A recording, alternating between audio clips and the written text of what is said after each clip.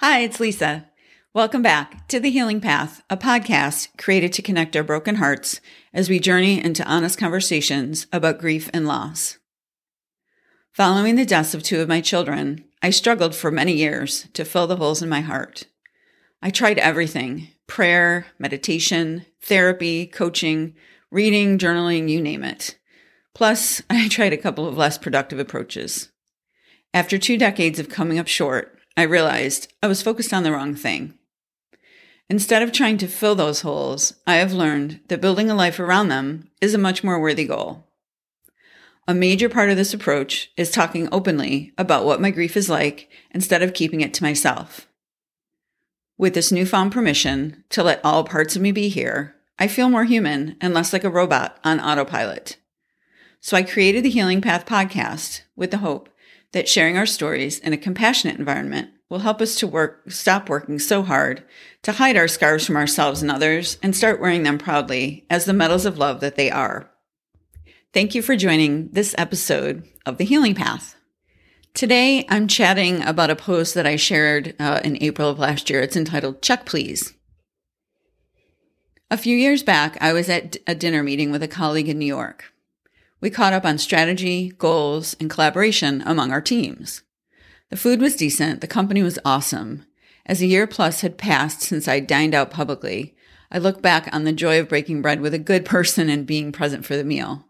Like most of us, getting back out into the world is something I crave and look forward to post-COVID. Back to New York. When the waitress brought the check, I picked up the tab. I placed the receipt in my bag where I stashed all my receipts while work traveling. When I got back to Washington, I began working on my expense report. To my surprise, I realized I had both copies of the dinner receipt, the merchant and the customer copies. Oops. Having worked as a waitress, I know the drill. If your drawer comes up short, it comes out of your tips. I thought about our waitress and how she could have be negatively impacted by getting a chargeback of $100 plus and a generous tip. I love tipping. More on that in another chat. If you've ever had to manage and submit expense reports, you know how tedious they can be. Like most tasks, I was hurried and only had a window of time to get this done. Never clog up the reimbursement process. In addition to the waitress in the restaurant being out of pocket, I thought too that, whoa, my credit card hasn't been charged, but I can submit this receipt and will be reimbursed the $100+. In bold, I wrote for a split second.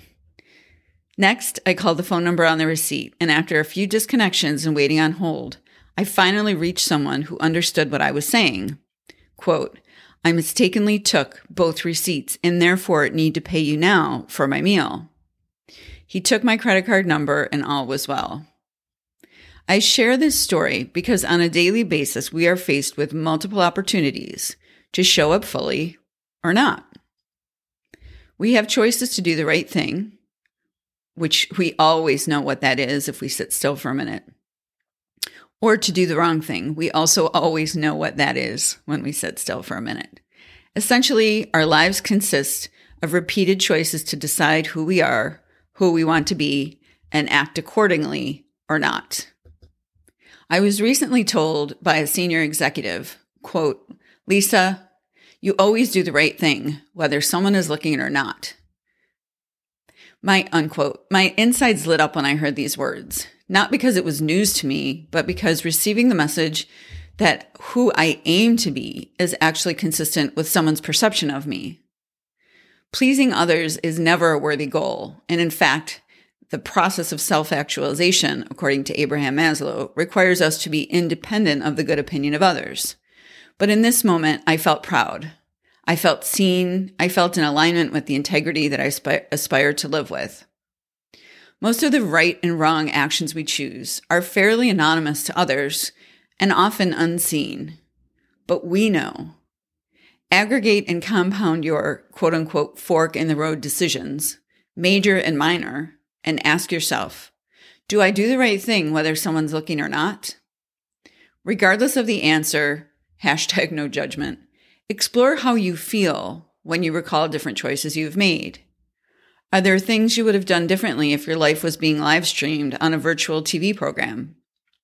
When you tally up, are you negative $100+ or submitting for reimbursement on a check you never paid? See how this exercise can draw you into how you might use the answers to make better choices.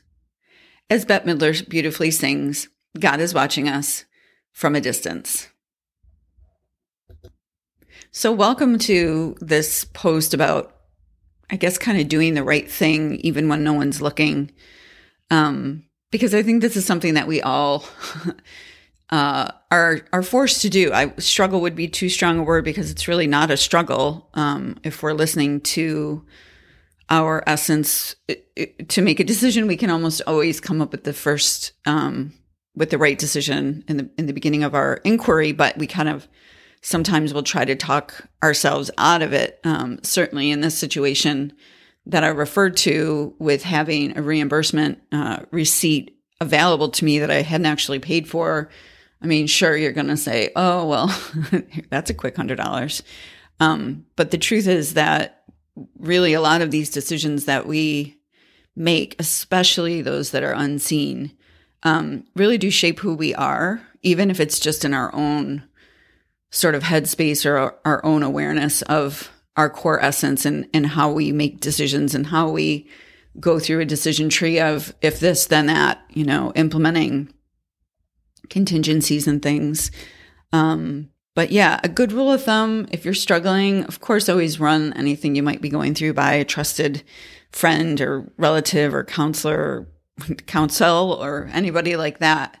But I do stand by the fact I think we know what's best. I think we know quickly and easily, and then we at least our brains will spend a lot of time trying to look at things differently, which isn't so much of a bad thing, but it is if it takes us off the path of what we know to be the most virtuous choice. So I am glad I'm in good company and being a good person and, really always aiming to do what I consider to be the right thing. Again, people pleasing is not a worthy goal. So it's not about pleasing people. And in fact, I find some of the most worthy experiences when it comes to either generosity or just good choices and good virtuous living is that I feel better about myself. And it helps me to kind of build a confidence that I might not see right on that day that I made a good decision, but over time, learning to trust ourselves and know that we will mostly use our common sense and do what's right on a higher level will help us to kind of bank up a good stash of karma, which also for me feels like just having that structure, that bottom that I don't fall below because I've built that foundation. And I find that the fewer people that know about just generosity and things that I do are actually more powerful when I keep them to myself. So I'm always looking for ways to flex those muscles. So thanks for listening to this episode of The Healing Path. Of course, visit us online, lisamcfarland.com. If you have any fun stories about doing the right thing, even though nobody was looking, or doing the wrong thing, and later remembering that you knew what a better choice of action would be, but you didn't take it. And then what the fallout was, it's the human condition. So we're in good company with one another.